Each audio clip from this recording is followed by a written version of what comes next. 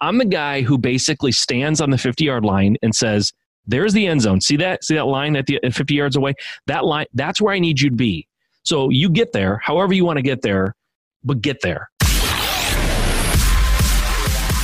Welcome to the Seven Figure Flipping Podcast, where we take you behind the scenes of wholesaling and house flipping businesses. The systems and automation that we discuss will help you build a real business instead of another job for yourself. From beginners to those doing hundreds of thousands a year, we go deep into the details and strategies that are working today.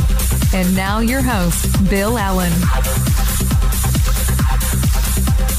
Hey everybody, welcome to the Seven Figure Flipping Podcast. This is Bill Allen, and we've been doing this leadership series on, we've had Jocko come in, we've had an EOS coach, we've had Nate in my presentation, and I just did an interview with my dad. It was a really awesome interview. I really enjoyed talking with him, and I learned some things that I had no idea, even when I was growing up, that some of the sacrifices that he made and the travel and stuff like that. So it was really cool to kind of dig into that with him. And I'm going to bring on some of my other mentors in my kind of personal life and my military life coming up through over the next week.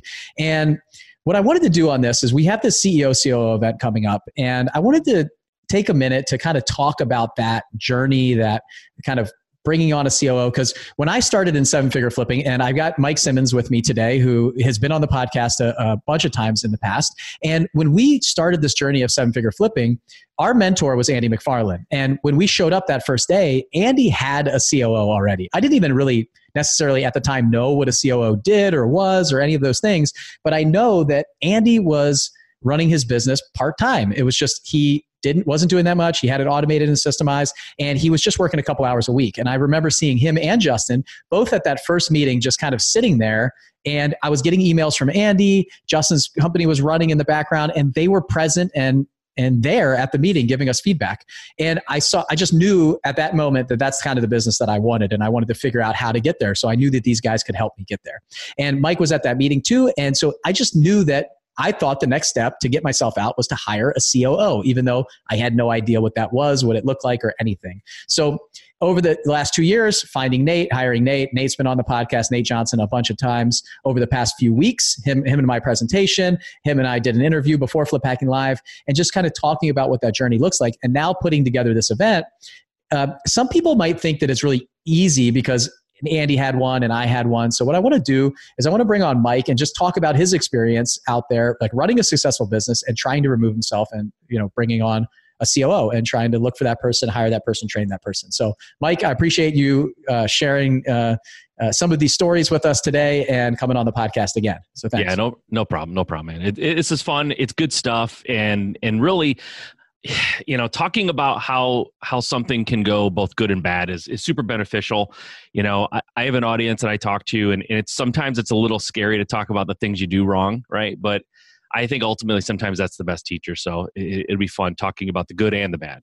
Yeah, I totally agree with you. I mean, a lot of what we've been sharing over these past couple months on this podcast is some of our struggles and as well as some of our wins. It's not just everything is going great and perfect. Right. We all run businesses that have problems, they have issues. And a lot of what I'm trying to get from people is share some of your struggles, because the best thing, those are the things that will teach us the most lessons. Is if we do everything perfect, everything right all the time, we're never going to learn what we need to be doing. The mistakes that we make are the best teachers of what not to do again. And hopefully it's not major mistakes, big, huge issues and things like that, but everything can be recovered from, especially with proper planning and structure and things like that. So,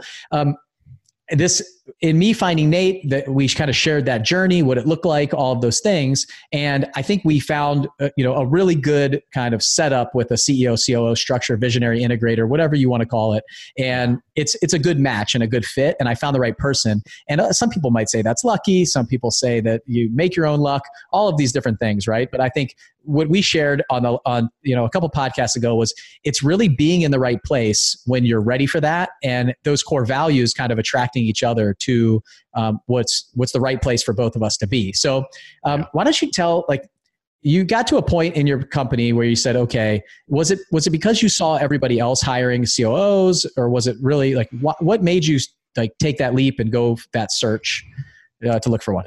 So I'm with you, and I want to go back just for a minute to the mistakes and sometimes mistake being the best thing. I've always said, and this sounds really kind of crazy and maybe counterintuitive to a lot of parents out there, when my daughters got their driver's license, both of them got into fender benders almost right away, like super minor. Nobody got hurt, just the car got a little dinged, whatever. But it scared them and it taught them something, right? So I do think that's true. I think sometimes those little mistakes and accidents that you have are the best teachers to going forward. But to answer your question, I'm kind of with you. When we started the Seven Figure Group, back the beginning of 2016, I think, Andy was the guy that I was looking up to and trying to model after, and he had a COO. We weren't really talking about it that much. We just had a guy that sort of ran his company. He wasn't a partner, he was an employee, but he kind of ran things. And I think that was always kind of the goal, is to get the business to the point where you have employees that are kind of self-sufficient, and you bring someone in kind of over top of that, and they kind of oversee everything, so you can truly step out and be absent for maybe days at a time or even weeks at a time if necessary. And you're going to give up obviously some of your profit and all that, but I didn't care about all that. I like the idea of the freedom. As you get older, you certainly, time means more than money for sure. So I'm definitely willing, and that's why I partner too. I'm definitely willing to give up some of the profit to get back some of my time. So yeah, it was always the goal, and it was kind of always the mark that I was shooting for, even when I started ramping up my business. So yeah, it's kind of always been that goal. Time freedom. It wasn't necessarily the COO, but that was the path, and that I think that is the path, frankly, for a lot of people. That's the way you should go about it. But I know we're going to get into it pretty deep, and I'll let you kind of lead this conversation. But yeah, that was the goal from day one, really. Yeah. And I think there's people that have a different design of business. So and the other thing is, if you're listening to this and I think you're newer and you're like, these guys are talking about CEO, COO relationships, I'm not ready for this. This could be your first person that you bring on, like first employee. Yeah. It could be that first, thinking about getting into a partnership. A lot of the stuff, it kind of goes hand in hand. So if you're newer, I wouldn't recommend, jumping off this podcast, and just see what kind of information that you could pluck from this learning experiences and everything that we're talking about that worked and didn't work for us as we were hiring people. This is just a high level hire. And when you're by yourself in a one-man show, this solopreneur, that first hire kind of is a high level hire in my mind. It's that first person that I brought on and I started giving them responsibility inside the company. It was important for me. And I actually gave up some profit distribution to my first person that I hired to bring them in and get them excited about helping me grow a business to scale. And you're right. That feeling that you get, by the way, when you're starting off and growing your business, the first person you hire, when you give up some of what you're doing to them and trust them to do it, honestly, that feeling when you're at that stage of the game, in your business, when you bring in that first person, that scary sort of, I don't know if they're going to do it right. Can I afford this? Like all of those things are the exact same feelings you have when you scale up and bring in like a C-level guy or a girl. That's the exact same kind of sensation. It's like, it's a lot of money, and it's a lot of responsibility that I'm letting them take over, and they're kind of steering the ship. And you have the same anxieties you have, regardless of what size your company is. First hire, and then that C-level, it's the same feeling, man. Yeah, I agree. And I get the same questions from our mastermind members. It's like, why, you're going to give them everything, teach them everything that you're doing. Why, they're just going to go do it themselves and things like that. And that's why I think it's really important to find the right person. We talked on the last podcast about, at our presentation at Flip Hacking Live, and more about like, who is find the right fit, find the right person with the right core values that is going to come in and really be a part of your company and do right by all the information that you're sharing with them.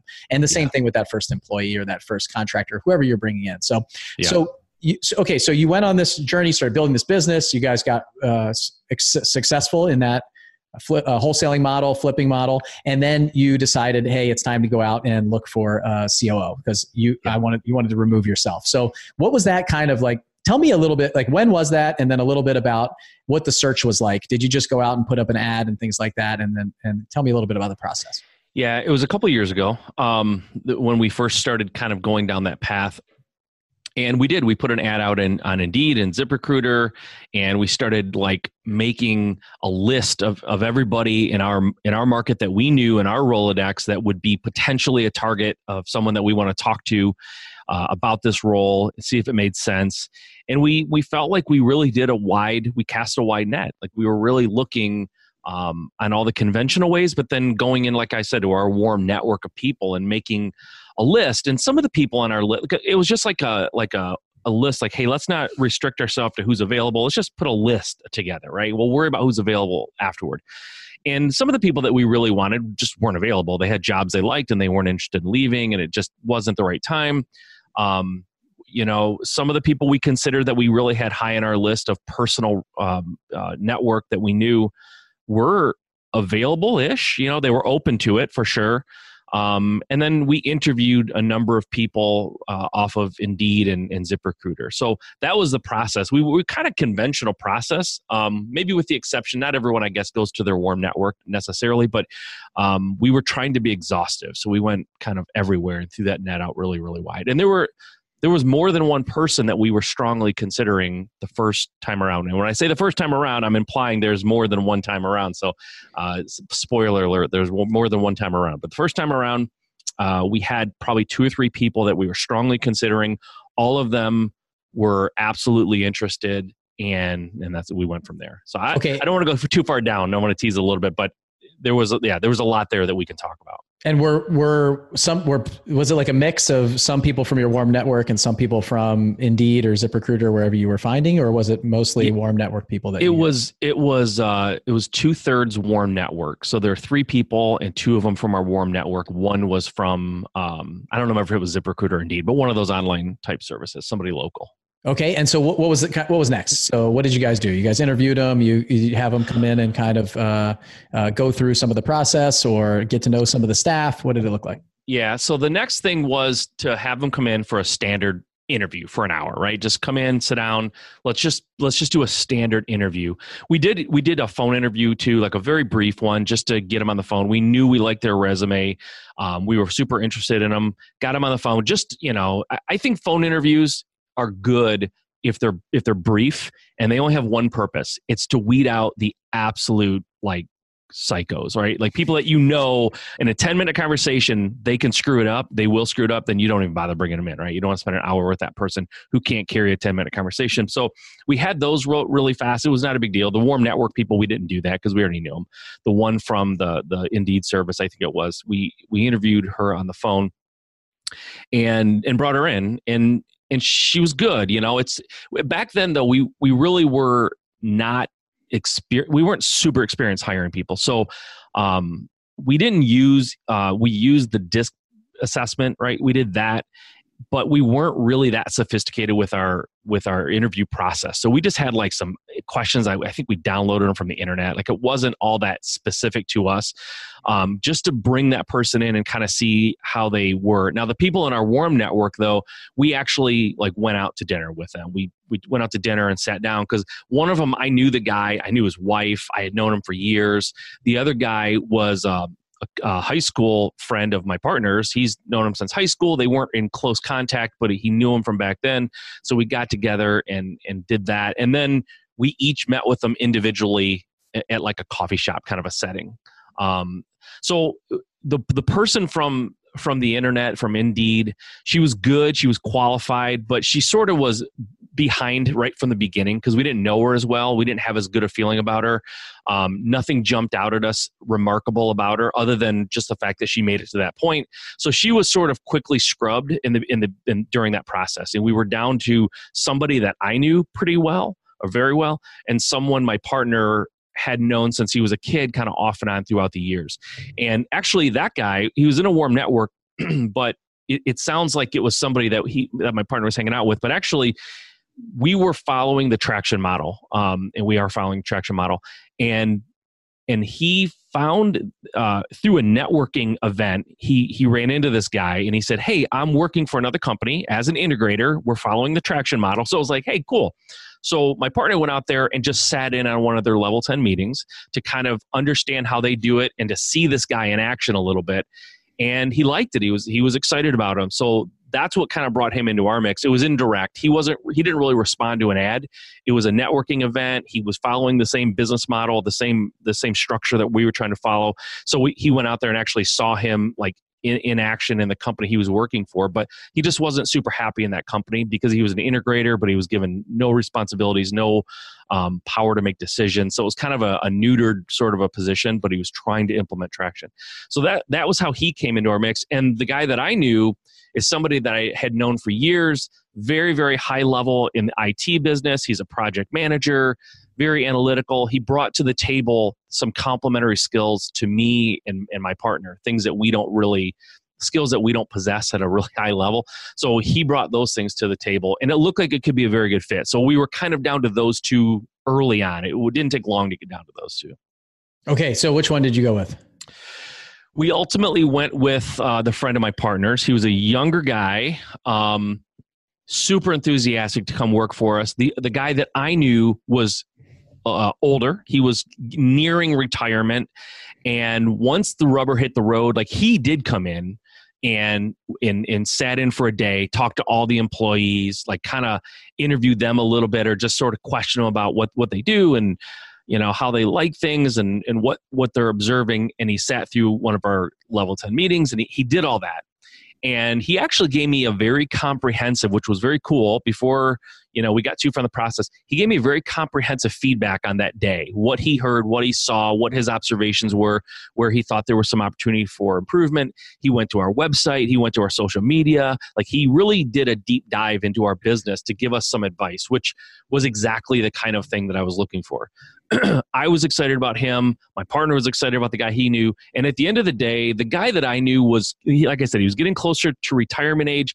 And when it really got serious, when we were starting to get to the point of making him an offer maybe and like, you know, like really getting to that decision point, he kind of got cold feet and said, you know what? I've been thinking about it. I've been talking to my wife. And at the end of the day, I'm closer to retirement and wanting to wind things down. I don't necessarily want to jump into a, you know, I'm doing air quotes, startup and kind of be in a small company where there's a lot of things rocking and rolling and maybe a lot of hours I have to work. He said, I don't think I want that lifestyle for the next 5 to 10 years. So he sort of disqualified himself, which process of elimination left the one guy that we were excited about. I sat down and talked to him at a coffee shop one last time just to make sure I wasn't feeling anything weird. And then to be honest with you, in hindsight, right, at the time, I think forward momentum, it's like that forward momentum when you go to buy a car and you're super excited about it. Maybe you bring your wife or husband or kids and they're all freaking out because they love it. It's great. Everyone's excited. You're sitting in it, you're test driving it, and you get to the table and they go, oh, there's this $350 charge. I forgot to tell you about it. And you don't usually go, forget it, I'm walking out, like this is over, right? You go, all right, $350. Let's just do it. Let's just do it, right? We were kind of at the point where we had already hired him in our mind. I went out to have coffee with him. It went fine. But the one thing that I noticed when we were having coffee that I kind of brought back to my partner and said, this was a little weird. I don't know if it's a deal breaker, but I'm just saying it made me feel weird, was when I asked him a question like, you know, how would you handle this scenario? Or you know, here's something that goes on in our company sometimes. What do you think your approach would be to this? It was a lot like when you ask a politician what their stance on the death penalty is, right? It's like they won't just say, I'm for it, boom, or I'm against it, boom, because it alienates people. They give you this answer that sort of straddles the fence a little bit and kind of doesn't make you mad no matter which side you're on. He was giving me answers like that weren't very definitive. And they were really, I couldn't really say he was wrong because he wasn't really answering it. And I just sort of overlooked it. I said, okay, you know, he's nervous. I'm making him nervous. It's sort of not fair. He doesn't know the company that well. It's hard to make a decision like that on the fly. And I was sort of justifying in my mind why he was giving me answers that made me feel like he was BSing a little bit, or kind of like felt like he was a little over his head with the question I was asking him. He's a younger guy, not that young, right? So we joke around a lot that I'm super old, but he was like, I don't know, at the time, I think he was like 30, right? Which for some people go, 30 is not young. 30 is fairly young, right? So that's where we were. We went ahead and hired him because, you know, there was some history there, some background. We kind of knew his character. He was an integrator for traction, which was perfect for us because that's exactly, so it shortcut the process of bringing someone in and teaching them that traction model or having them read the books and then they don't really get it. Like he could hit the ground running and he could implement and integrate immediately. So that probably clouded my vision more than it should have. Okay, so there's a couple things I want to point out. So you've down to these two folks, right? You kind of weeded out the woman from Indeed or ZipRecruiter, yep. And then you've got these two warm network people. You got an older guy who's getting ready for retirement. You got a younger guy who's probably like driven, ready to come out the gate swinging. He's not so happy in the company that he's with right now. He's ready to go, and he's already running the model that you guys ran, sat in on an L10 meeting, seemed to have gone well. There's a lot of really good things there. You got an older guy. The one thing that kind of stuck out to me is you talked about the guy that you knew, the little bit older gentleman who's ready to retire. And you said that he's got a couple of the aspects and qualities that you guys don't have. Do you feel like this younger guy who was running Traction also had that, or was more like you guys?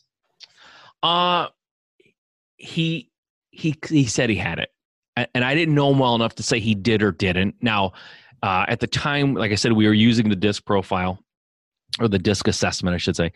And I don't remember what his scores were offhand, but he wasn't a super high D, which should have been a little bit of a flag for me too. D is like the driver, right? He wasn't a big driver, but he was a high I, so he was very social and that kind of thing. He claimed to have the detail and the analytical brain that we really wanted to bring into the company.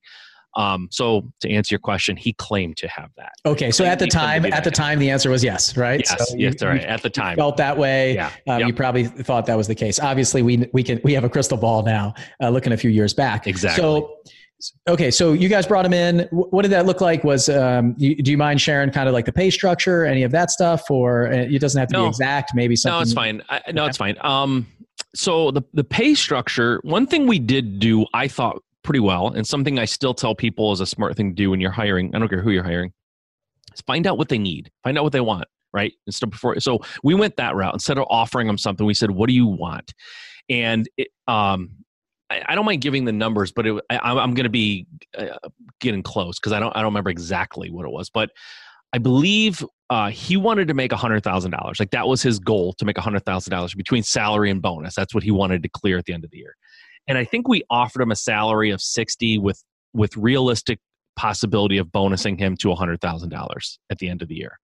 So that's where we landed. He wanted more like 80,000 and 20 in bonuses, and we ended up doing 60 and 40. But before we moved forward, I said, this is what we agreed on. Are you comfortable? Can you live with this? Is this going to make you happy? And yes. Good. Okay. Good. And so the bonus was like something like a percentage of the net each month. Yeah. Exactly. Yep. Percentage of the net. And then I think there was some sort of a little bonus for like profitability and stuff. So it was all tied into whether or not we're making money and being profitable.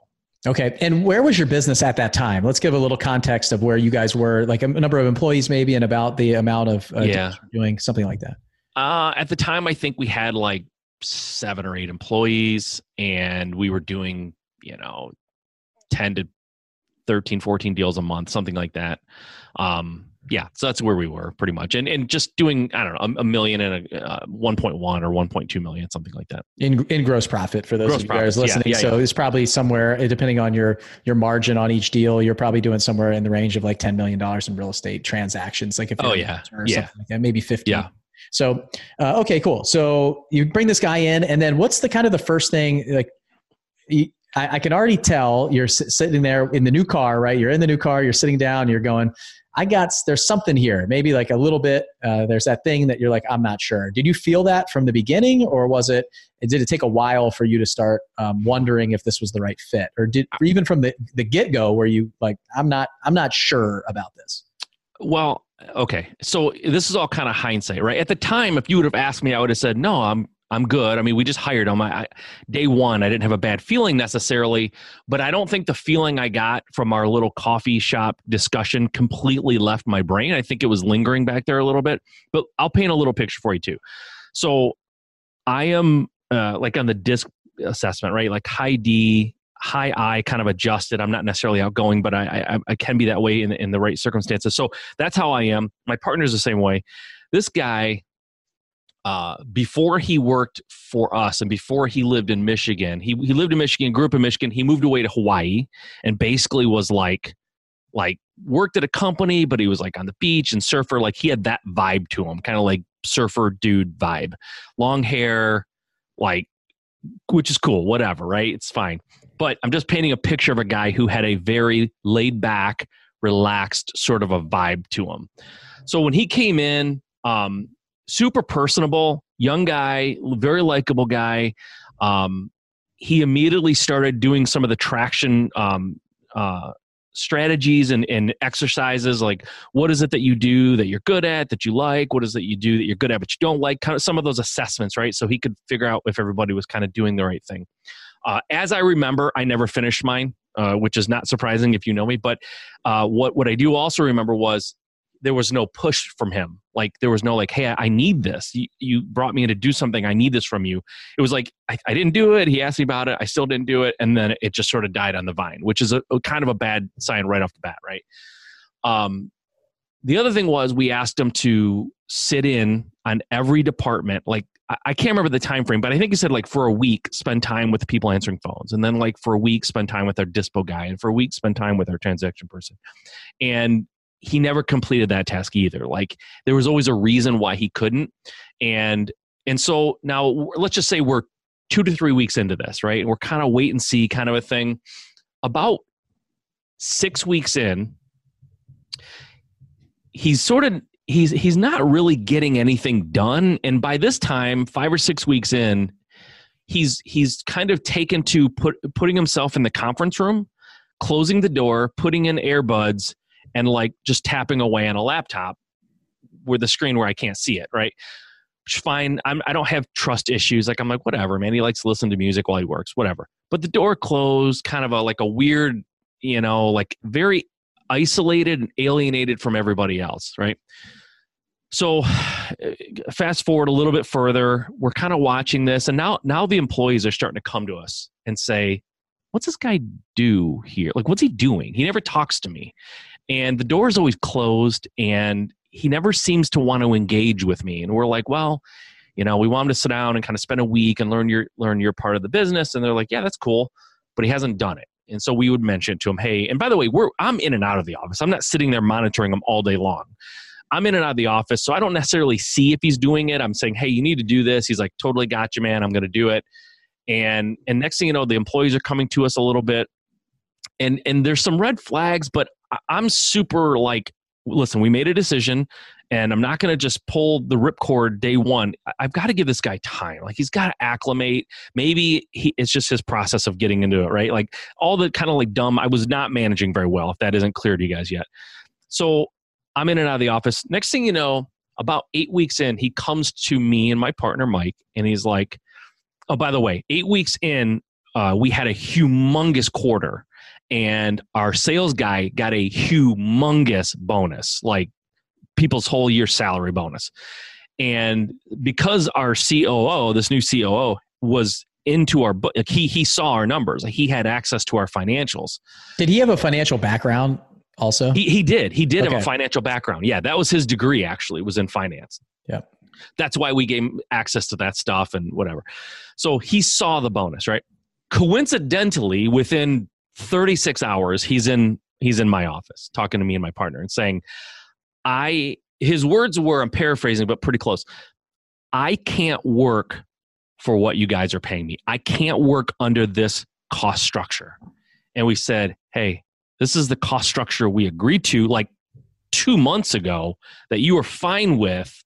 What's going on? He said, listen, if I'm going to be paid this much, I literally can't concentrate. Like I can't concentrate. I can't even get any work done because I'm not happy about it.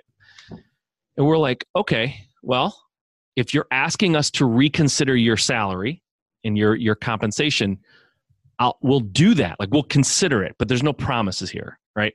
So my partner and I got together and we're like, what do you want to do? And he's like, I don't know. Like we just started paying this guy. He hasn't done anything yet. Like he's literally the guy who comes in on a rookie contract on, let's just say a football team, right? Rookie contract. He goes through the first week of 2-a-days, mini camps, and he wants to renegotiate his contract. He literally hadn't played in a game yet.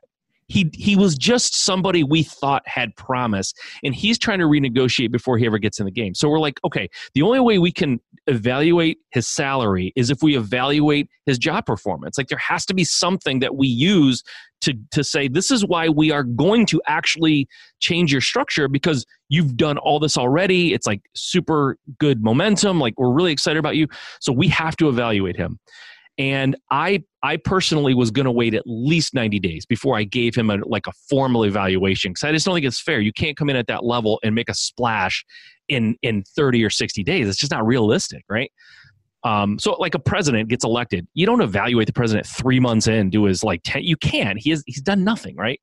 So, but he's forcing us to, because he wants to renegotiate. So when we sat down to evaluate him, we're like, okay, so what do you feel about this? I'm not thrilled. I don't like it. Well, what about this? Don't like it. And we start sharing stories of what we have seen of him throughout the office and conversations that we've had with employees.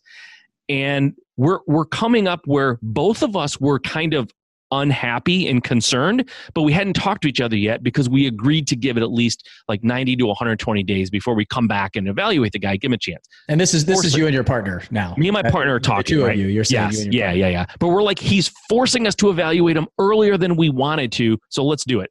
And our evaluation was, neither one of us are happy. Like, if we have to make a decision, he's gone. So he said he can't work under his salary that he's currently working under. And we agreed there's no way on earth he's getting a raise right now. No way we're changing anything. It's a puzzle that solves itself. Like, he can't work. We're not giving a raise. He fired himself, basically, or he quits, right? So we pull him in the office, and we're like, hey, listen, here's the deal. You came to us. You said you can't work under this situation. We've evaluated you. We've really taken time to consider all the options and angles and how we could look at this. And at the end of the day, we're not going to change your structure. It's just not happening. There's no way we're changing it. So because you said you literally can't focus and work under this structure, I guess we all agree that this relationship is over, because you can't work and we're not changing it. It's a rock and a hard place. And he said, whoa, hold on a minute. Hold on now. I can work under this structure. And we're like, wait a minute. You said you couldn't, and you basically threw down an ultimatum and said, you change it or I can't work like this. And we're just telling you we're not changing it. And because you can't, you've already tipped your hand. You're not effective because you're not happy. So we're going to have to accept your resignation, because that's really what you did. And he, a little teary-eyed, he was kind of backtracking hardcore, no, I can do it. Let me just keep going. I'll be fine. And we're like, no, you basically already told us what you think. And and unfortunately you made us evaluate you, and we're not happy with what's happening. And maybe it's our fault. Maybe it's your fault. Maybe it's shared. I don't know, but we're not happy, and we're not willing to fix it at this point. And we're not willing to pay you more and all this. So that was the end of him. He lasted, I think it took us a couple of weeks to kind of evaluate and talk to some employees and just kind of get a sense of things. So within less than 90 days, he was gone. Because so at that time, he was, if I remember right, Nate was up and running in my company. He was starting to get kind of rolling a little bit, and he was working with some of the other COOs in the mastermind group. So we had a couple. We probably had just 2 or 3. I think we had 3 COOs that were meeting on a somewhat regular basis, and he was involved in that, right? Yeah, he was. Yep. Did you ever reach out to Nate or ask him what he thought about him? Did you guys ever take any feedback from there, or was it too early in mine and Nate's relationship? I think it was too early in your guys's, and it was really, he hadn't met with him more than once or twice, I think. And plus, I didn't reach out because once we compared, my partner and I compared notes, and once I wasn't even allowing myself to contemplate too much how I felt about him. I just didn't think it was fair. And I know that I can be very impatient, right? So I have to sometimes throttle myself back. And I know that when I feel myself getting impatient and I intellectually know I'm being unreasonable, I have to sometimes regulate myself. Okay. So I purposely didn't allow myself to contemplate too deeply how happy I was, because he was so new. But once we did, it was so obvious that he just wasn't the right guy. He, fool us once kind of a thing. So I didn't go to Nate, because even if Nate said, no, I think he's really great, I think it was too far gone. Yeah. You know, he said, I can't work under these circumstances. Circumstances aren't going to change. He can't work. Yeah. And it was definitely early on. I think we may have been like 6 months into our relationship, Nate and I, at that point, and he was just starting to take over some of the things, and I was still like kind of heavily involved in my business, if I remember right, because I remember having conversations with you about him, and I kind of knew some of the story, but I talked about it on the podcast with Jocko. It's that kind of dichotomy, right? We either are like, we're both very impatient people and we want things done like 2 days ago, 3 days ago, a week ago, and we haven't even told you yet. And so what we see is we can either be really relaxed with them, or we can be really like right in there in the Cheerios with them, right? So like it's somewhere in the middle. Finding that balance is hard for people like us that are really impatient. So we usually, what I find is if I don't think about it or plan for it or structure it, I either err one side or the other of this. Yeah. And it's it can be really unfortunate for people like us when we err to the side of really being lackadaisical and not checking up and seeing what they're doing. Because I think for a COO that's going to come in is definitely one of the most critical hires that you're going to make. And just making sure that they're producing something in the beginning, like they're making that step and that movement in the right direction and seeing that. Because I still remember the first day that Nate kind of took over. He left my office. We agreed on an amount of money, and he stayed up. And I told this story before. He stays up all night basically. And 2:00 in the morning, he sends me this email with this like chart and graph of past performance and all these numbers that he created in this diagram, and said, here's what he thinks we can do next year in like 6 hours. And that's the second that I knew that I was like, wow, okay, this guy can produce something at a higher level than I can. And this is really impressive to me, because obviously you know me well enough. I think very highly of myself. So the kind of people that we are, when we see stuff like that, that was a joke, by the way, if you're listening. I laughed, but I didn't laugh loud because I want people to think you're just super conceited. Yeah.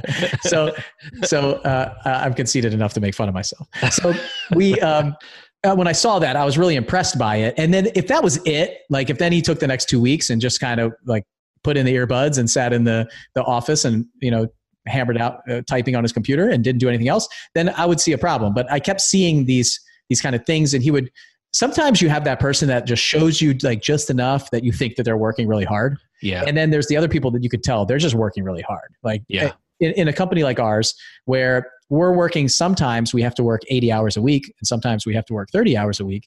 When you're messaging that person at 11 o'clock at night and they're responding to you, or they're sending you an email at midnight because they had to get all this stuff done in time, or they're jumping in to go on that appointment because nobody else is available and somebody's on vacation. And that's the kind of pitch in that we need, especially when we're a small company. And obviously it was probably pretty clear to that you didn't have that in the beginning.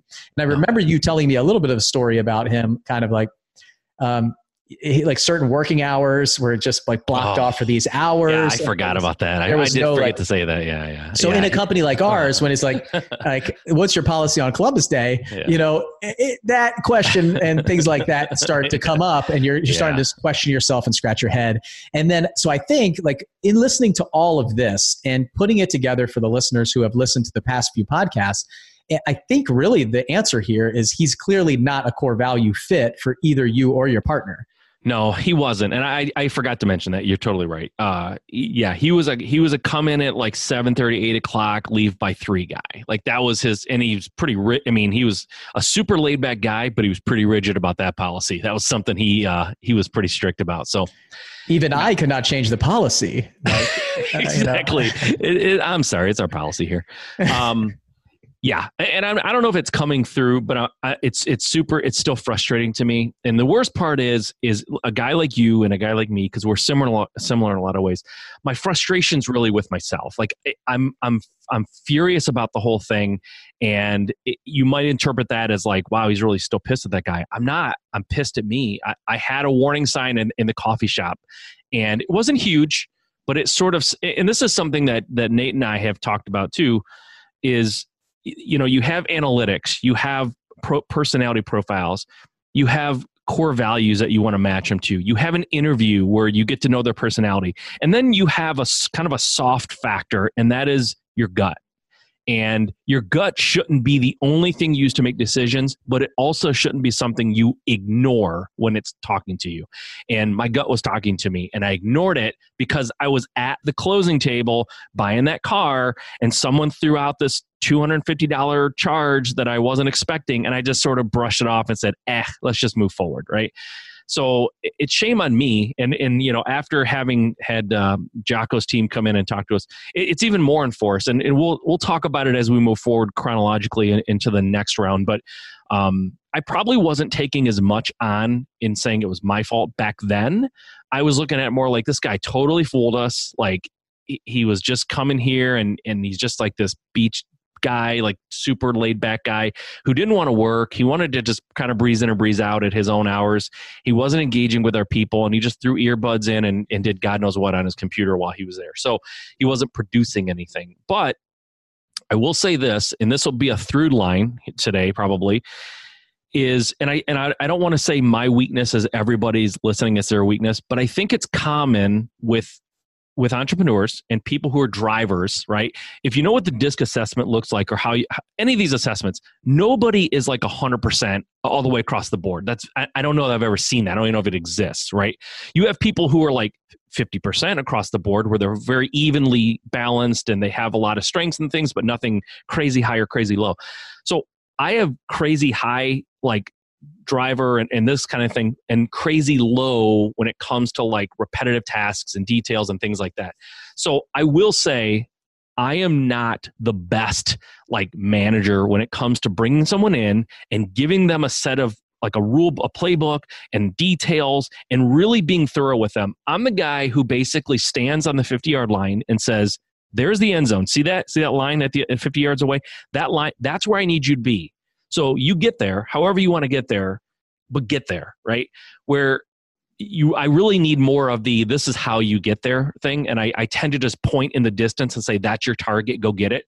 And that's not fair, and it's not good. And I'm not saying the guy would have worked out. I know for a fact he would not have worked out. He just wasn't the right guy. He didn't take accountability. He certainly didn't have the work ethic we needed. But from my side of it, I probably didn't do my part either. So that's just hindsight.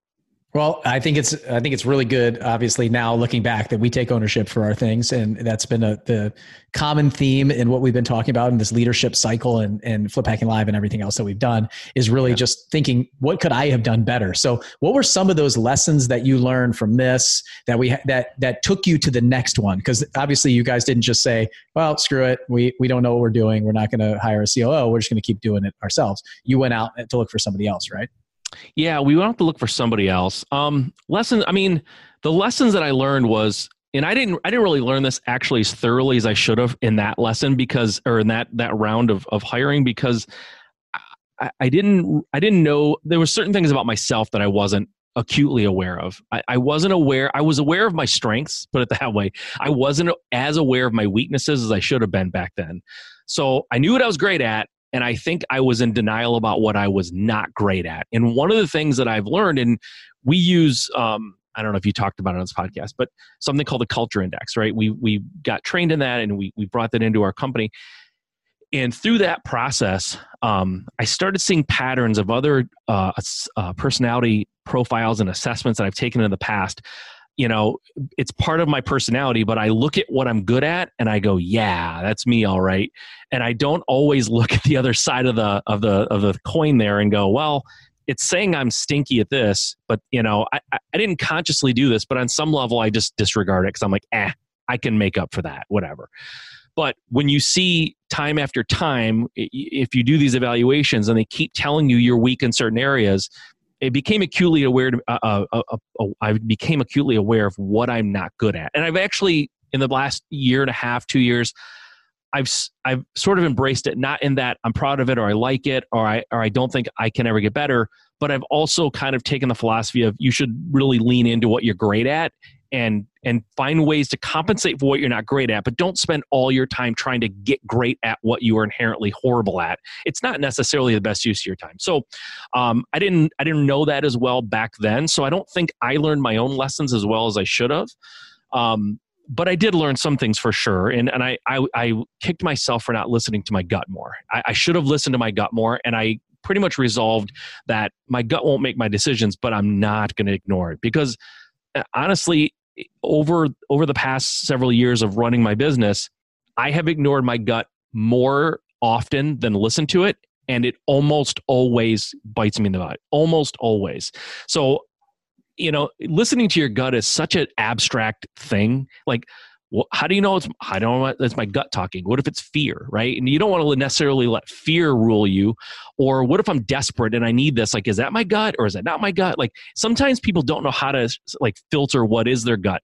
I'm just telling you, I've gotten good at knowing when my gut's telling me something. So I've gotten better at doing that over the last couple of years. But lessons learned, if you feel bad about something right from the get-go, you might want to really evaluate it a little closer, especially when it's like a COO level person. Like and not to put down any position, but I wasn't hiring someone to paint my house. Like, it was someone who was going to run my company. So I really should have taken a little bit more time to evaluate the things that were concerning me about him.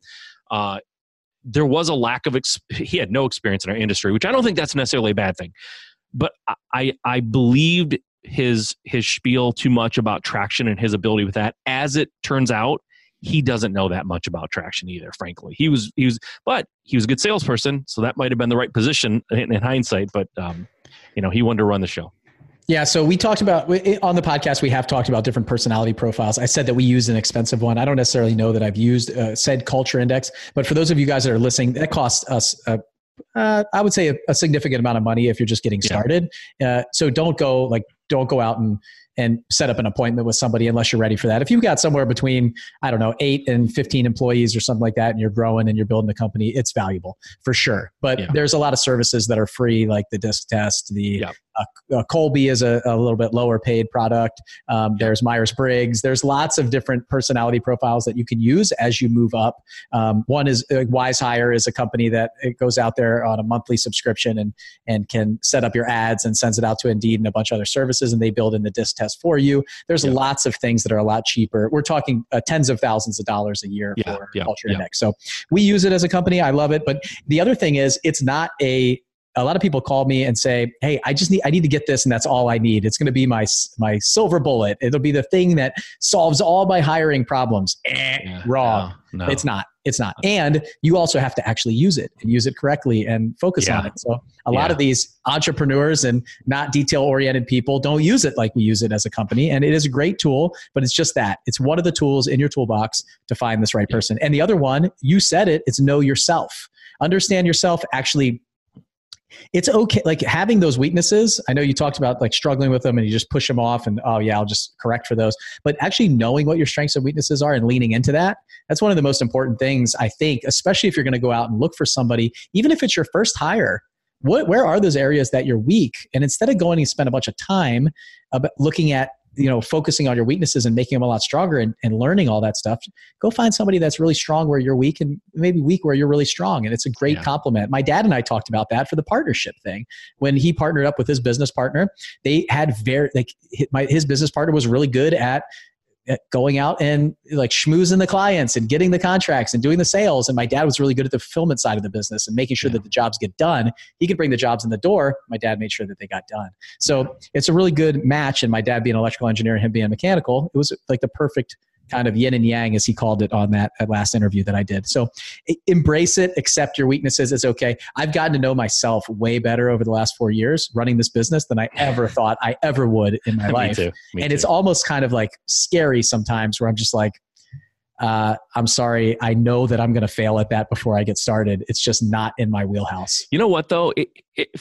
For a lot of people, I keep referencing you and I, but entrepreneurs in general, I think a lot of times have a bit of an ego and they're very confident, and not all of them, but a lot of times. But I'll tell you, it's actually a little bit liberating when you just see what you are and you're very honest about it, good and bad, right? When you know what you're bad at, it's just that self-awareness, man. It's liberating and it's actually powerful. You'll do better and be better if you understand what you're not great at in addition to what you are great at, or what you excel at. So I don't know, man, it's super liberating. Sometimes it feels like I don't know if you agree with this, Bill, but sometimes in my brain, because I don't like admitting that I can't do something or I'm bad at something, it feels like a cop-out a little bit.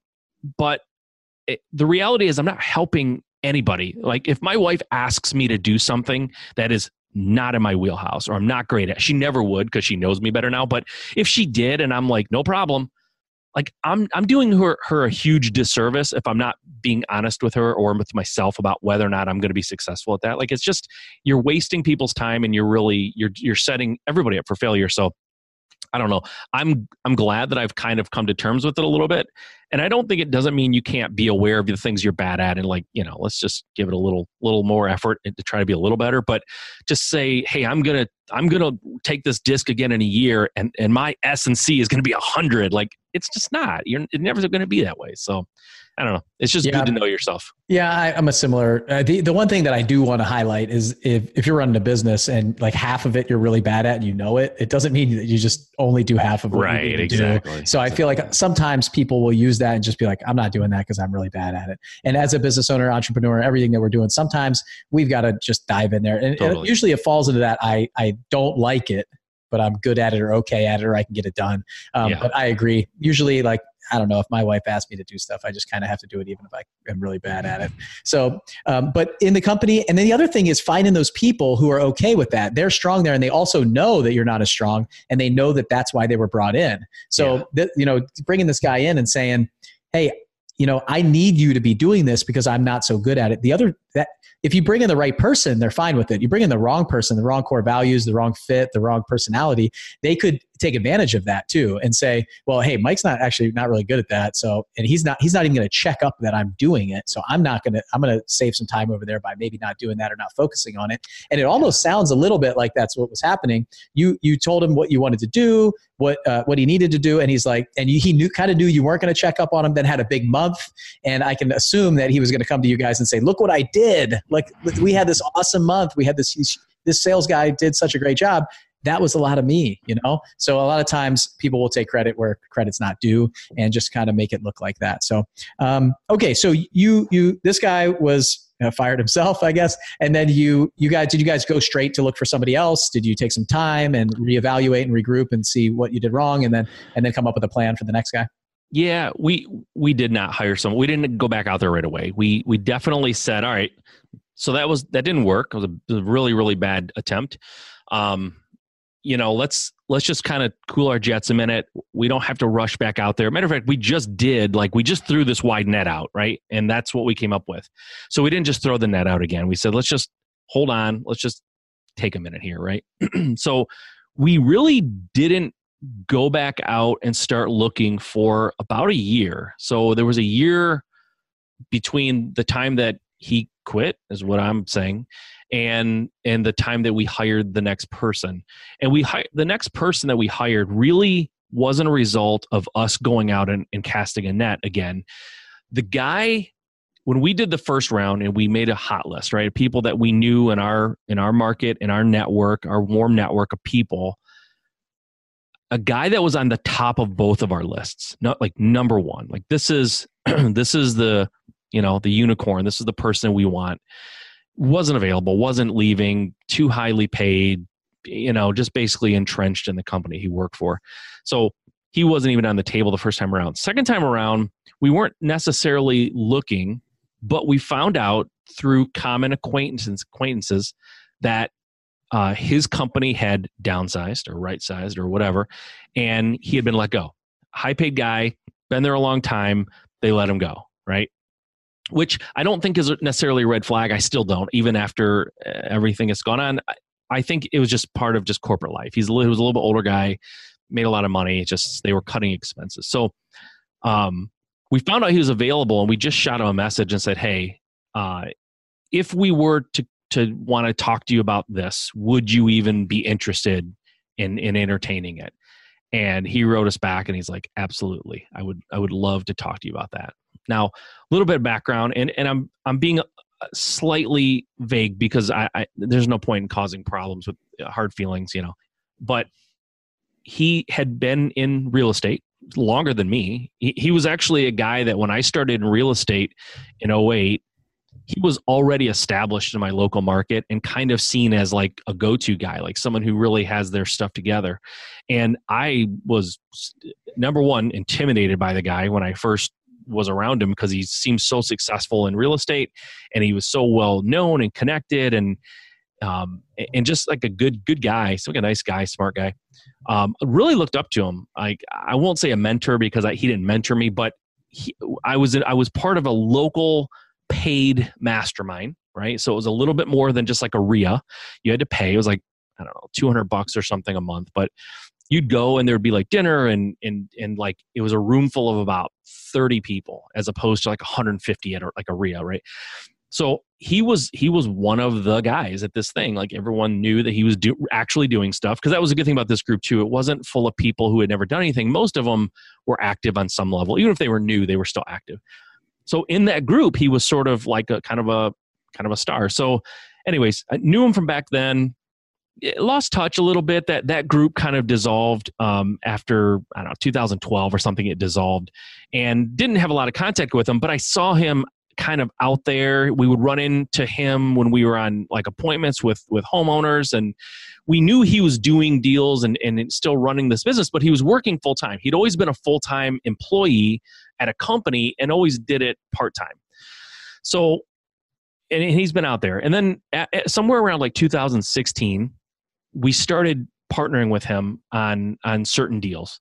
He would find deals, and because he worked all day, we could go out and work them and go to the appointments and get the contracts, and we would kind of deal split. So we had this business relationship with him for about 2.5, 3 years.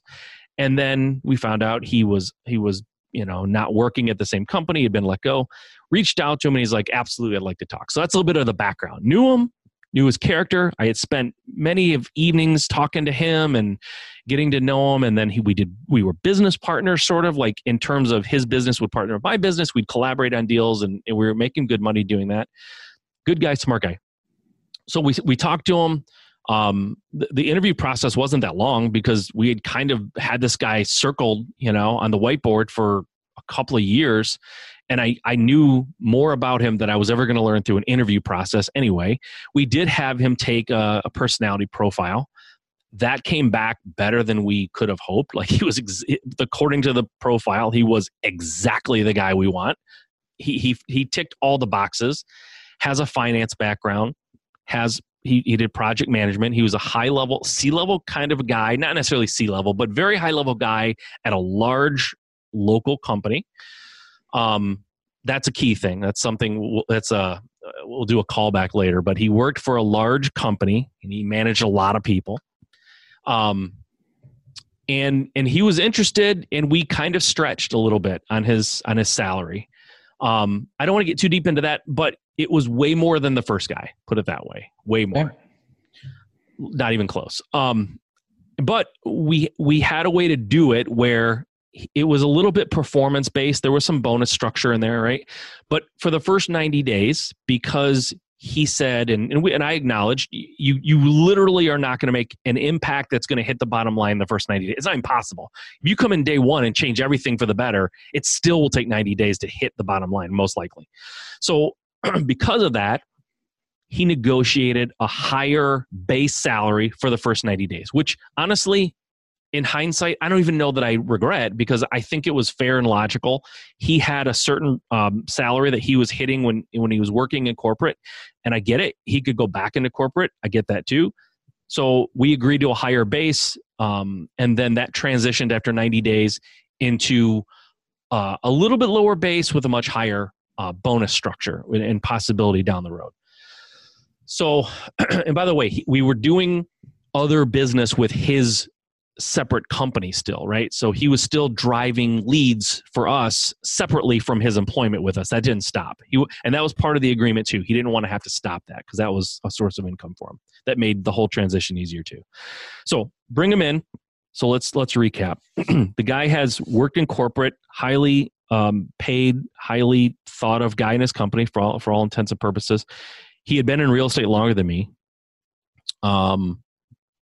He had been, I know he's not full of crap because he's driving leads and business into our company, and we're making a lot of money based off of what he's bringing in. So I know he has the knowledge. he had been even a real estate coach for a number of years in a certain segment of the kind of leads he was driving. He was coaching people how to drive those kind of leads in other markets, right? So it doesn't necessarily mean he knows what he's talking about. There's a lot of people full of crap out there, but I knew him personally. I knew he was I know he has a depth of knowledge that most people wouldn't have coming in. So we brought him in. He knows the business. He knows our business because he'd been dealing with us for a couple of years. He had been inside of our CRM on a limited basis for just so he could see his deals. So he knew our personnel. He knew our process. He knew our people, pretty much everybody he had dealt with in our company. So you look at this on paper and you go, well, this will be like, we'll hit the ground running. There will be zero ramp up time here because what am I going to tell him that he hasn't already seen? There's some nuances, certainly are some of the details about how we run our business and just some of the logistics inside the company. He'd have to learn that, but it's pretty straightforward for a guy with his experience.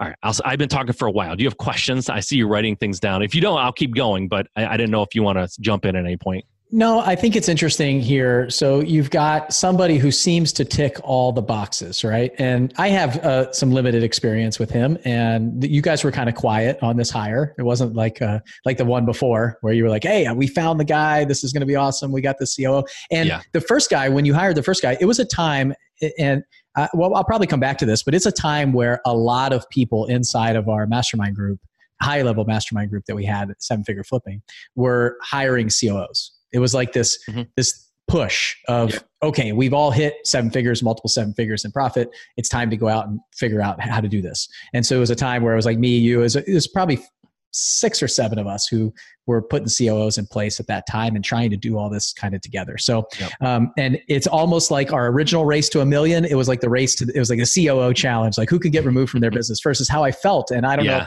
if it was right but that's just what it seemed to be the conversation at the time where people wanted help with that. And there were all the 8 to 10 companies that were trying to do it at the same time. So, okay. So you brought this guy in, he's a little bit older, coming from corporate America. He's been in real estate longer than you. He's doing all this stuff. So, okay, like what happened?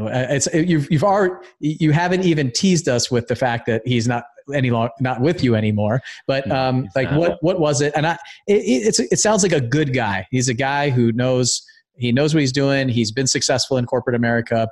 Like my biggest question is, why wasn't he successful in like a small company in the real estate world like you guys were running? And maybe on top of that, what did you expect to get that you didn't necessarily get? Because sometimes it's like you said, you got the systems, you got the process, you got all this stuff set up. He already knows your business. He's in there. Yeah. What do you expect him to do? So, man, there's a lot to talk about here. So, well, the expectation was, right, kind of what we talked about at the beginning of this discussion, right? What's the ultimate goal here? What were we driving for from the moment we met Andy and kind of learned what his business was about and how he was running it?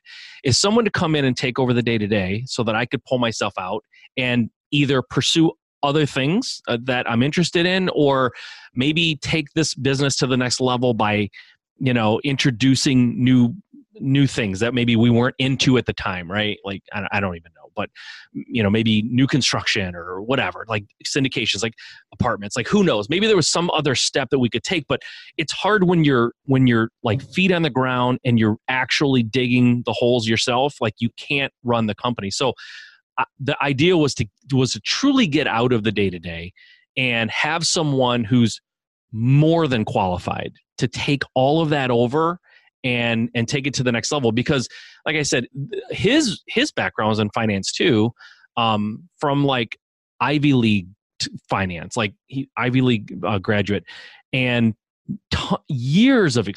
decades of experience in running teams and processes and hiring and firing. Like really my expectation was this guy's going to come in and I am going to feel like I'm going to feel super inadequate because he's going to blow my doors off, because I knew that the guy made me feel inadequate 8 years earlier when I knew him in more of just like he's a real estate investor. I'm a real estate investor. He's been doing it longer than me. I was super impressed by the guy. Well, fast forward, almost a decade, like I can't even imagine what he knows that I don't know at this point. And I just thought he's going to blow my doors off. So he gets into the company. Now, I will say this right off the bat. I'm not going to tease this, and I don't really want to wait till the end and dive into it deeply. One thing I learned that I didn't accept or didn't embrace fully the first time around was what a poor job I did managing that person the first time. I didn't do a much better job the second time, but my rationale at the time was this guy probably knows more than I do, number one. Once he learns our internal specific processes, which aren't that robust, but once he learns the internal processes, he's going to start performing magic in front of my eyes, and I'm going to be amazed at what this guy can do. Now, this, to me, this is something I would caution anybody about who's running a business, doing, gross profits and getting into that 6 and 7 figure range. And you kind of feel like you bring someone in who has a lot of credentials. Don't assume because someone has had success somewhere else that they're going to come in and you are just going to be like a child dealing with a grown adult. Like, don't discount how much you know. It's very easy and common for people who are good at something to sort of go, I'm not that great at it, right? Like we see it all the time. People think when they people come into like the mastermind, 7-figure flipping, for example, because this just happened. This is why I'm bringing it up. And there was a guy who came in and he's like, I don't have anything to share with the group. Like, I don't have any special skills. I'm not doing anything interesting to anybody. Well, here's what the guy does. He does 80 deals a year without any marketing at all. Like, none. 0 marketing dollars, 80 deals a year, right? So sometimes we don't give ourselves credit for what we know. So when this guy came in, going back to my situation now, when this guy came in, I thought, he's just going to make me look silly, right? He's going to run circles around me. So we brought him in, kind of told him what we wanted and explained where we were, where we wanted to go, what our expectation was for him. And at the time we were getting ready to do a quarterly meeting, like our quarterly, meeting to talk about like our big objectives for the next 90 days and all this stuff. So we brought him in on that, and that was great. Good feedback. It was all good. We laid down some objectives, and he had some what we call rocks, right? In traction. He had some larger tasks or projects that he was going to be working on for 90 days. We leave that meeting, we go back, and we start working, right, throughout the month in the coming months. And I'm starting to notice that things, I don't see production. Like, I'm not seeing anything actually get done, right? And kind of the same objective with him, like, hey, sit and talk to the people, like sit in their seats for a while. You don't have to do the work, but just like observe and get to know everybody at a little bit deeper level. And one thing we wanted to do was let's nail down our procedures and our processes. Like, that's a great place for someone, I thought, someone to start in that role who doesn't know our specific processes and procedures intimately, is sit with the people, learn it, document it, flesh it out so that we have sort of this documentation department by department as he goes through. And at the end of like 30, 60, 90 days, we'll have a whole company will be documented by the guy who's running it, and it will be very current because he will have just done it. And in the meantime, or during that process, he'll not only get to know the people way better, he'll get to know exactly what they do very intimately. It'll be a nice way to kind of get the introduction to the company. So, we would ask for updates, and it's like, we would see not much. At the end of this, like 60 days, we're like, all right, we need to see something. Like, show us what you're doing, right? Well, prior to him coming into the company, we had been in existence for 2 or 3 years already, and we had done processes and procedures in the past, and they were a little bit outdated. Some of them were not relevant anymore because we don't do them that way. And what, long story short, because this could be a real long story, what he brought to the table, 80 to 90% of it was stuff that had already been created, stuff that I had created myself. I recognized it because I did it, 2 years earlier, or my partner had done it a couple years earlier. That was the product that was laid in front of us. And I was like, that was the first red flag where my gut went, holy crap, are you kidding me? He's passing this stuff off as things that he created. That's literally my document. And there was not much there that I saw. And anything that we had not already created, he tasked the person in that department with creating it, right? Delegated it, which isn't necessarily the worst thing in the world.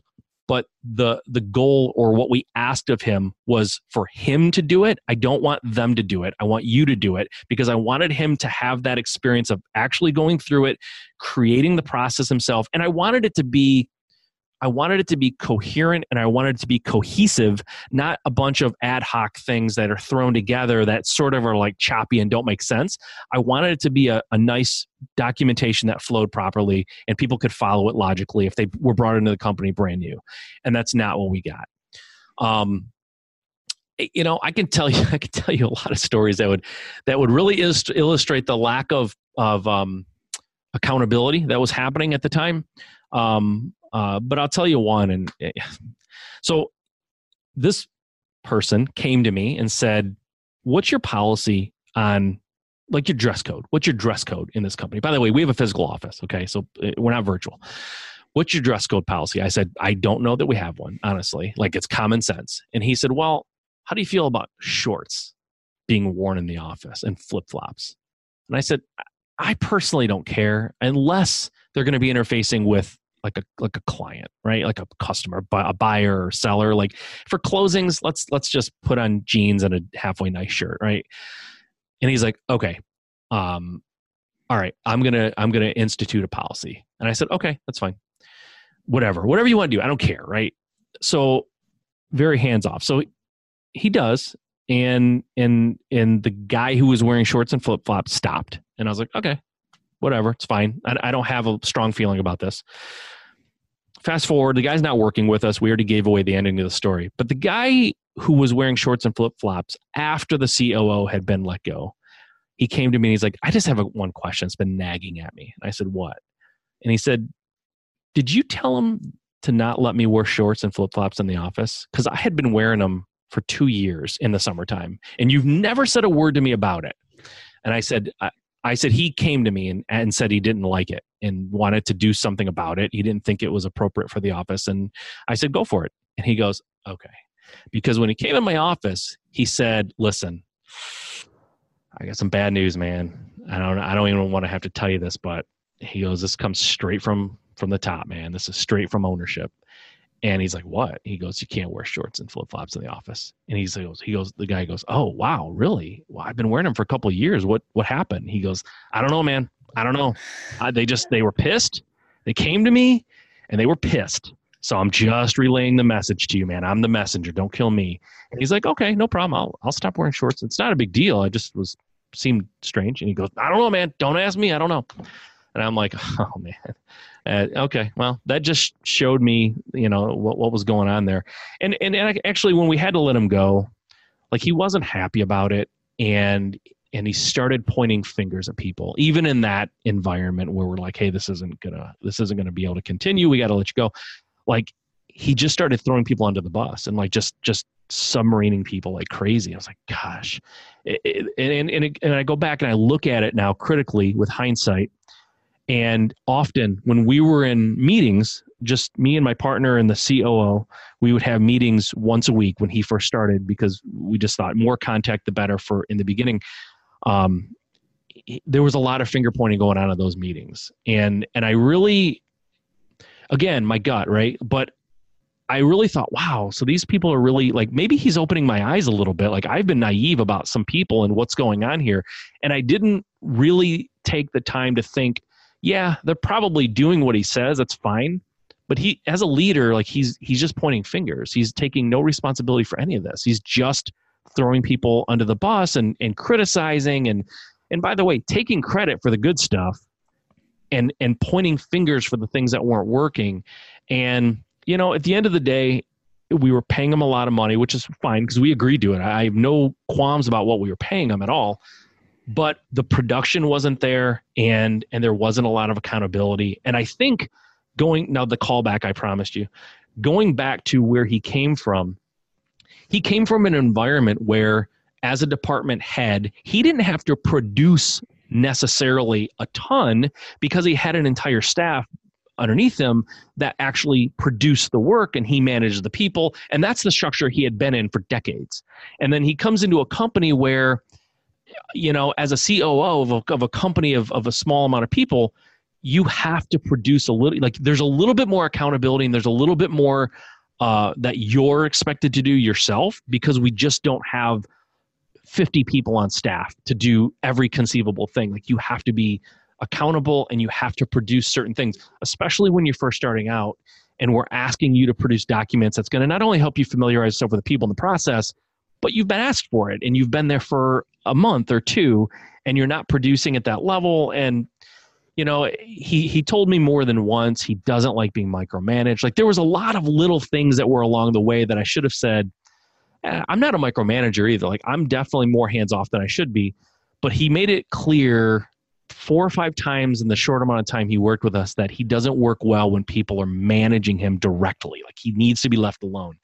And I did that. And, you know, at the end of the day, there was nothing that was, it was a total lack of production, total lack of accountability. And I think he's a little bit of a victim of corporate mindset that he let kind of in the door of our company, and it just doesn't work that way. So, yeah, I know, you know, like Nate, right? You went home 6 hours later, he produced a document that blew your mind. We never got such a document in our company, like nothing like that, from a guy with a finance background and leading teams. And he's used to producing, you know, reports and documentation to show the health of the company. Like, none of that.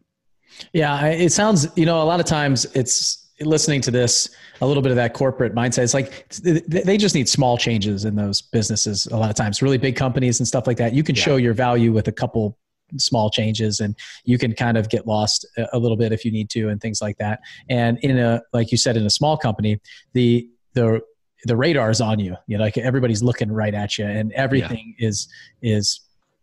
comes as an output of the impact of just a couple people. Like in my company, every department is so small.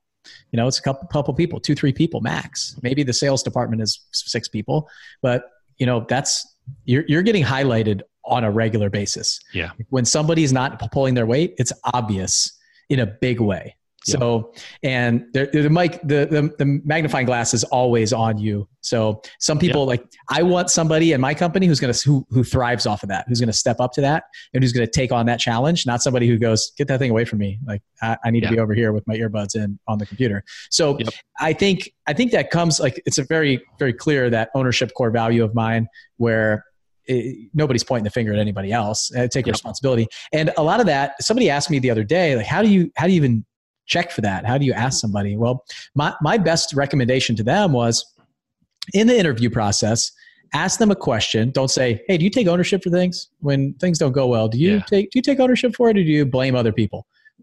Don't ask them that. Who's going to say no? I blame everybody else. Exactly. Ask them if it's a salesperson, ask them the last deal that fell through. Tell them a story about a deal that you thought you were going to get and you didn't. What happened? And see if they say, oh, you know, somebody else came in and started to talk bad about me and paid way more. Or they'll say something like, well, hey, I didn't get this deal because of this, this, this, and this. And from that, I learned that I should do this, that, and the other next time. I didn't pay enough. I could have paid a little bit more. I came in too light. Somebody else beat me out. They beat me fair and square. And the next time I made sure that I did my research, I did my pre-work, all this stuff. I just wasn't prepared. And they either take ownership or they blame other people and other things. And it's anything. As a COO, you know, tell me the last person that you had that was working for you that didn't work out. What happened? Yeah. Oh, yeah. Hey, though they weren't doing this, that, and that's a good one because that's very, very much you're going to hear from a lot of people what that employee did wrong. And I told you, if you remember, and you laughed at me at the time, back in May, I said, if this person doesn't work out, because that was when we first hired him, if he doesn't work out, it's my fault. Yep. It's my fault, right? And I meant it, but I knew I was going to get a reaction, but I meant it. Like, it's going to be my fault because that's how good on paper the guy was. And I stand by that. It's totally my fault, right? Like, all this that I'm saying, it's observation of what I saw, but please don't misunderstand me.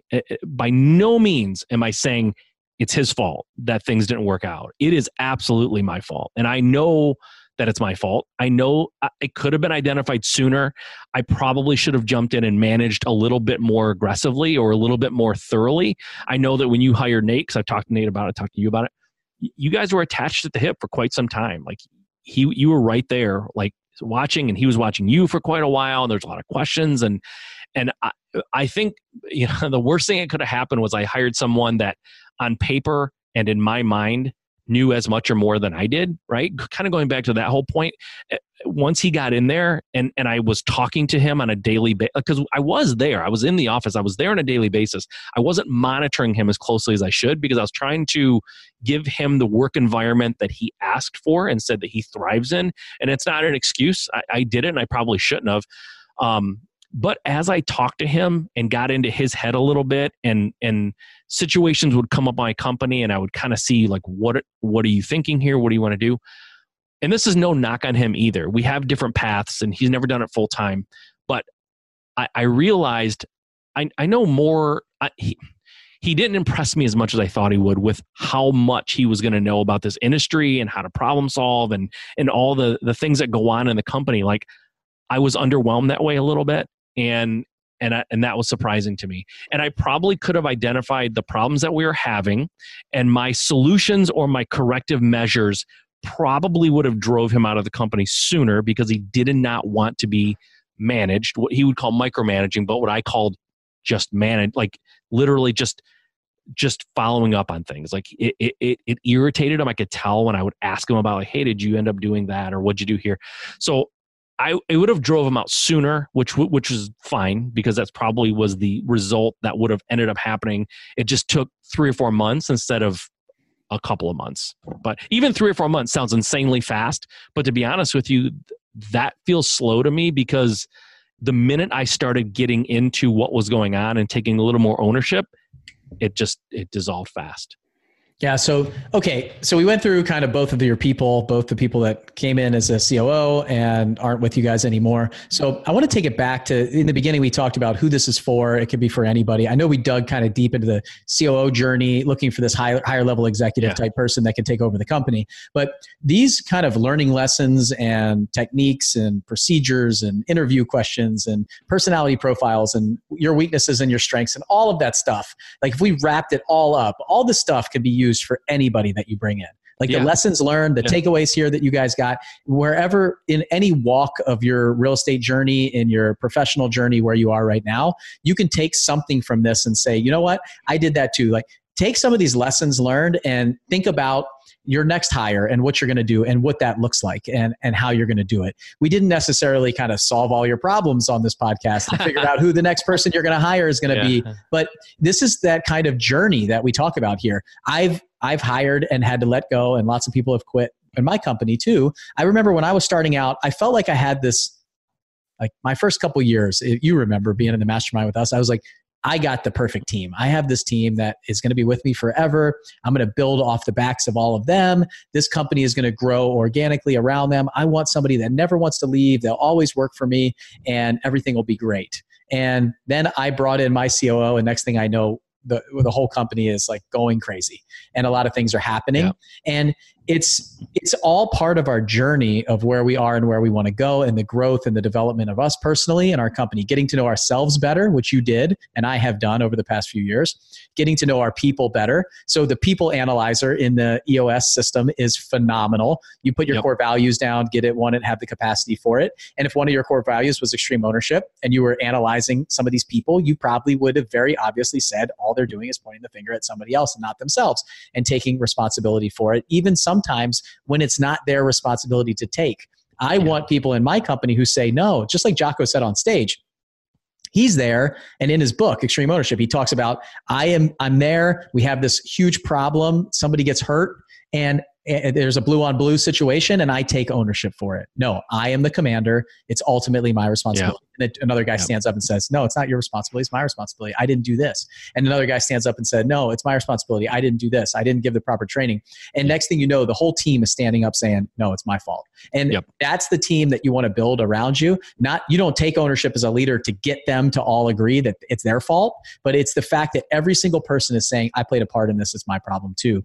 And as you're building your company, you want people that are like that. So even if that's the first step and you're weeding people out that way, we're going to talk a lot about like knowing yourself, knowing your strengths and weaknesses at this event, knowing who to hire, when to hire them, who to bring in, but focused on a COO. Like we're focused on the people who want to remove themselves from their businesses. So if you're just getting going, you're ramping up your company, you might be hiring your first person, you have one or two other people, you might be scratching your head going, man, this sounds a lot like the situation I'm in right now. Yeah. The biggest thing that I take away from this is you guys did something about it. You didn't wait 6 months, 9 months, a year to make that decision, to continue to let it go, to continue to let these guys kind of come in and be the wrong fit inside the company. It's much better to make that decision early. I had to have a conversation with somebody that works for me personally yesterday. It was not an easy conversation with her. I just had to sit her down and say, hey, look, the communication's just not right. Some of the reliability is just not there. So what can I do? Like, what do you need from us from the am I communicating to you in the right channel? Am I giving you what you need? What found out is, and it's somebody who manages our day to day here as a family, and she just needs more notice.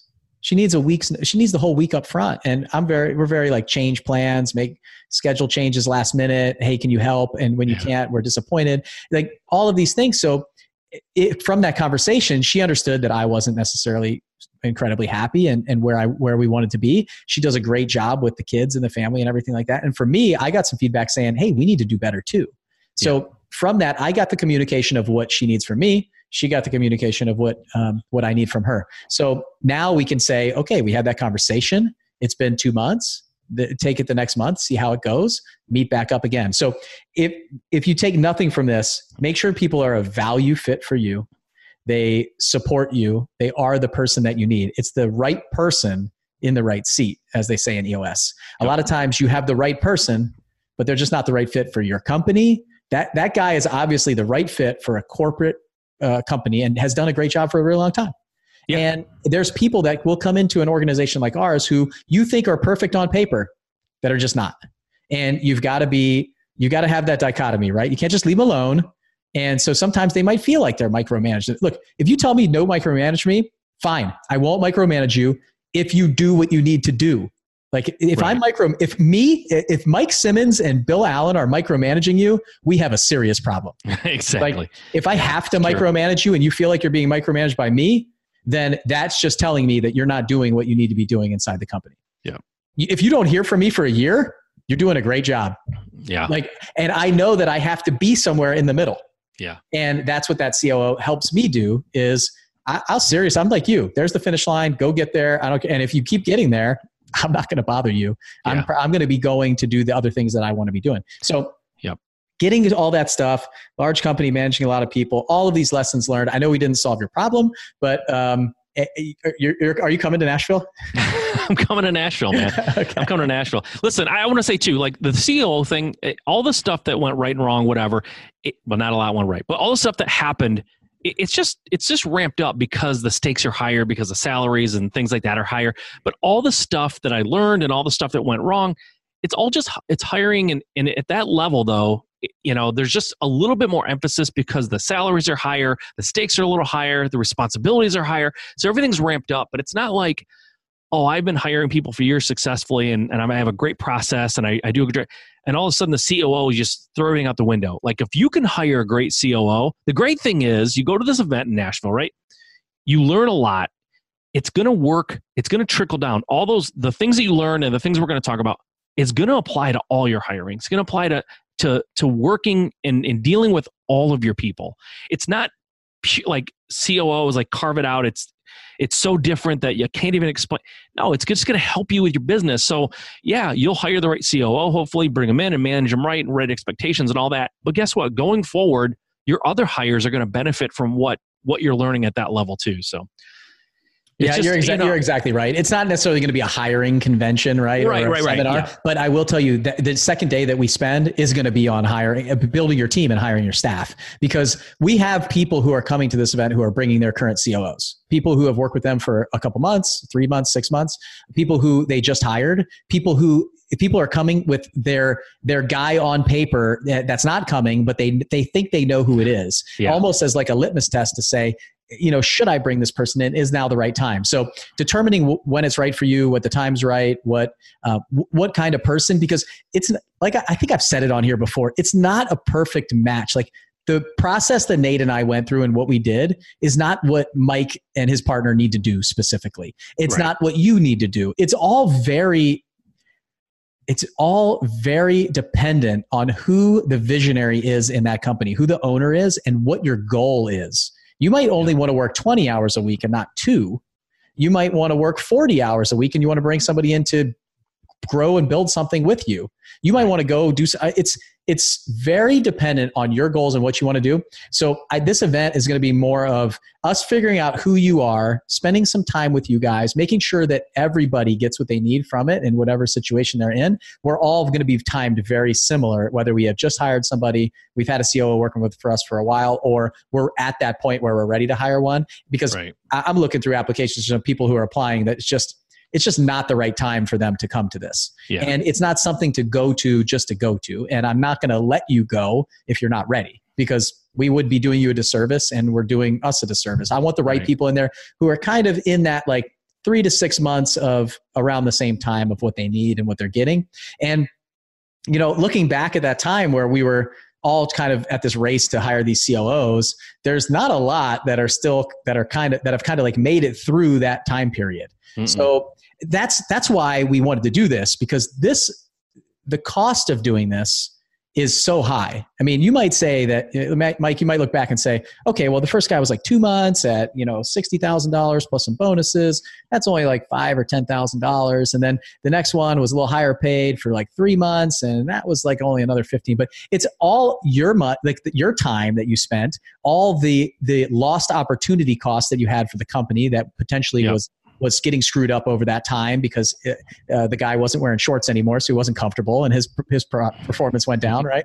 And stuff like anything. And some of the times, what happens is you bring the wrong person in with the wrong dynamic. It can screw up the whole dynamic of the company, and that now your best employee might quit or leave because you're backing this other horse. And one thing that we're going to talk about at this event is you bring in that COO. There's going to be some tough conversations that happen. You're going to have to back your horse. Yep. And what I hear from you a lot of times is you are kind of questioning whether you're going to be backing that guy or not, and whether it makes sense to do that, or if you need to back your staff and the employees. And sometimes you don't even know that they're throwing you under the bus, right? So, being aligned, and look, we could talk for hours and hours on this thing, and we'll talk for 2 days on it in Nashville, and we'll solve all your problems there. And well, here's something too. I want people to take it away, right? Bad hires, even COO bad hires. It's not like we just said, well, let's just fold up the business. We screwed that up and we can't afford the mess. Listen, things, you move on, right? You adjust, you get past it, you learn from it, you get stronger. It's all good. We're fine. It was a learning lesson, and it's a little bit painful in the moment. Like you said, it's more about opportunity cost than anything, but you learn from it and you move forward. It should not derail you. It shouldn't destroy you. Listen, we talked about a lot of the things that went wrong, and it's frustrating. But at the end of the day, you look at it and go, all right, so those are mistakes that I should never make again. Those specific mistakes, and you get better. You get better every time you do this kind of stuff. So don't freak out, whether it's a CEO or anybody. Anybody listening to this, don't freak out if you hire someone and you go, oh my gosh, I think it was the wrong thing. I am terrible at hiring. If that's the way we looked at things, I know you've had to let a lot of people go, Bill.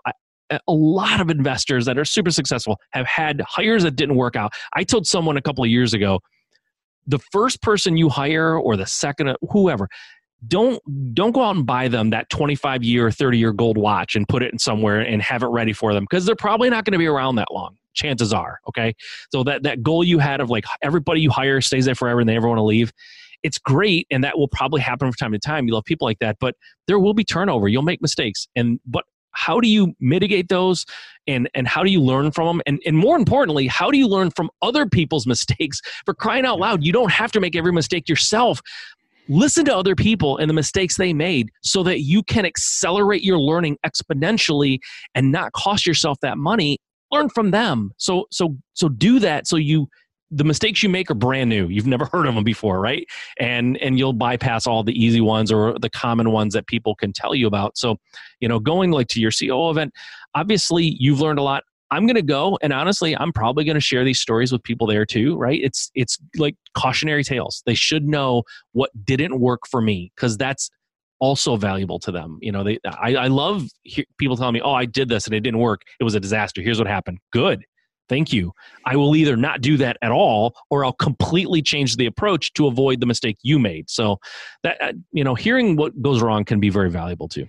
Well, that's why I'm glad that you took me up on this podcast. That's the whole reason why we came on to do this, because I think that people, there's people that are in your shoes, or a lot of times we beat ourselves up, like you said, for those mistakes that we made. You got to go through that. You guys had to go through this journey to get where you're going. I know where you're going. It's rock star status. You guys are going to do very well. You're going to continue to thrive and be successful because the people that you are. And none of this is going to get you down. It's just not going to happen. So all of these are learning lessons. That the lesson learned from this first one went into the second one. The lesson learned from the second one is going to go into the next one. And you guys will find that right fit. And you got to take all these kind of puzzle pieces, put them together the way that your puzzle looks, which is different than the way mine looks. Yep. And that's the whole thing. Like this event, the biggest thing that I want to get across this event is Nate and I are not perfect. We did not do everything right. We made a lot of mistakes. We screwed up a lot of things. And in some of the things we did really well and we did right, but we didn't know what the result was going to be. We didn't know that all that stuff was going to happen. So what I want to do is I want to show you all the stuff that happened during our journey so you can prepare for it and expect it and be ready for it. So instead of it taking 6 months to get up to speed, maybe it takes you 4. And instead of taking a year and losing profitability for a year as an owner, I lost profitability for a year almost. The money that I made the first year that Nate came on was significantly less than I made the year before. I hope to shortcut that curve for you guys to show you what's going to happen so you're prepared for it. And I'm not going to let out a ton of spoilers here, but you got to be ready for all that stuff. Like we're going to talk for 2 days about this. We're going to show you everything that we did right, everything we did wrong. We're going to dig into who you are and stuff like that. So I appreciate you sharing all these lessons learned. What I wanted to get across here, and I think we did a very good job of it, you did a very good job. You did most of the talking today, which is great. Which usually happens. But what I love is the fact that we have a very successful person and a very successful business and a couple successful business owners who got to the million first in 7-figure flipping, who are struggling with something.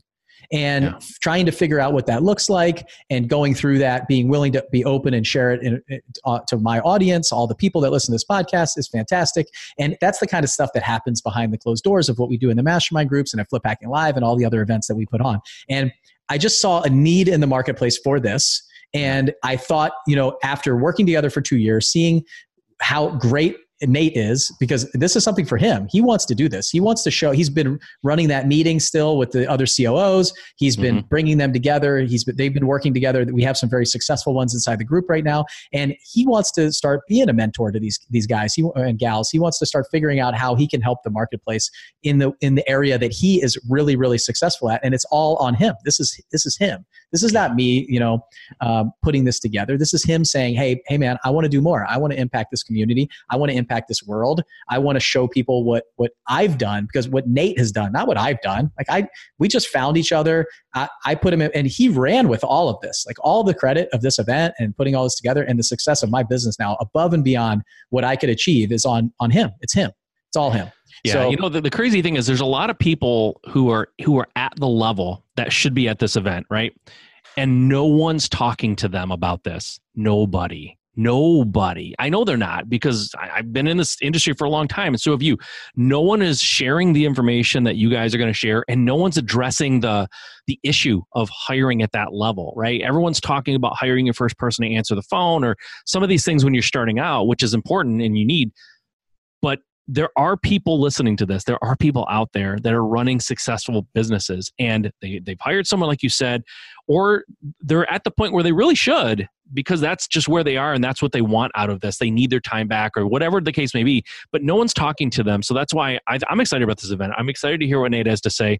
I've never seen Nate put together something in this level, and I'm excited at what he's going to have, because I've talked to him about it offline and like just individually, and the guy he knows what he's talking about. He's a smart dude, and he's going to share some stuff that I think is going to really open people's eyes and help them quite a bit. So Yeah, I'm excited for it, man. By the time this comes out, so tomorrow we're recording this on Tuesday. This will come out on Thursday. We are Nate and I are meeting all day tomorrow on Wednesday. Kind of go through applications, look at who's coming, look at all of this, the structure of the event, and planning those 2 days. It's going to be really, really cool. It's here in Nashville. It's an awesome location. It's going to be a great time. We're going to do some fun stuff. If you're interested in boots and country music, come on down, man, because that's what I saw when I was there. That's right. And we'll be right downtown, right on Broadway. We got a great location. Nice. So if you guys are interested and you want to apply, so it's application only. You've got to apply. Nate and I are personally reviewing this. This doesn't go to a staff, doesn't go to anybody else. We'll personally review it. If you're kind of on the fence, we'll reach out to you. We're going to tell you it's a good fit or it's not a good fit for you right now. And if it's a no, it's not a no forever. It just could be a no right now. You're not ready right now. If our plan is after this one, down the road, we might do another one. That's kind of the goal. So if it's not right now, that's okay. But if this is for you, or you think it might be for you, and you're kind of on the fence, you're not sure, just fill out an application. And we'll reach out to you and just say you're not ready, or we're full, we're at capacity, something like that. So go to dash2live.com. So dash the number 2 live.com. We'll put it in the show notes too. So DASH2, the number 2 live.com, and fill out an application. Check it out. So you can see I made a video on there. You can see a little bit more about it, some details, stuff like that, and read a little bit about what it is. And fill out an application. It doesn't cost you any money to fill out an application, and we'll go from there and see if it's for you. So nice. Mike, I appreciate it. I know that we went really long on this podcast, but you probably could talk for another 2 hours. But kept digging in. Nothing, man. You know me. I could keep talking. That's right. I'm gonna have to cut you off at some point. So We'll spend 2 hours on my successes next time. Okay, deal. I'll just schedule 30 minutes for that one. All right.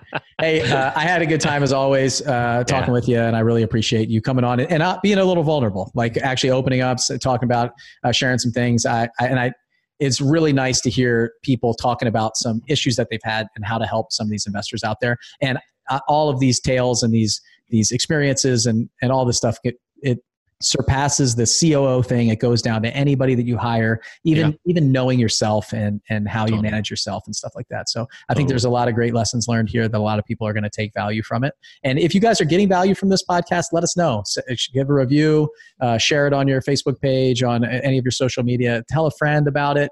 Let us know how we're doing. We'd love to hear about that. So if you guys on iTunes, Stitcher, any of those areas, just leave us a rating and review. We'd really love it. So this is on YouTube too, right? It's going to go on YouTube. Yeah. We are also just created this YouTube channel. So 7-Figure Flipping on YouTube. So if you go to our YouTube channel, you can see all the videos. You can see like Mike and me backstage and at our house. And I know. I'm subscribing now. I'm going to go in and watch myself. Yeah, it gives me another opportunity to watch myself. Yeah, screenshot it. Put your background on your computer. Exactly. All right. We could rip on each other all day. Exactly. Well, we'll make a blooper outtake on the YouTube channel too, so you guys can check that out. So, all right, Mike, thanks for spending time with me, and all you guys listening. Thanks for spending time with us. I know you guys have a lot of places you could be spending your time and what you can be listening to. So, thanks so much for listening to 7-Figure Flipping Podcast. We'll see you on the next one. And don't forget, go to dash2live.com, fill out your application. I'll see you guys in Nashville. Nice. See Bye, ya. Mike. Thanks for listening to the 7-Figure Flipping Podcast with Bill Allen. If you want to grow and scale your house flipping or wholesaling business, check out more insider tips and strategies from the nation's most successful real estate investors at 7figureflipping.com.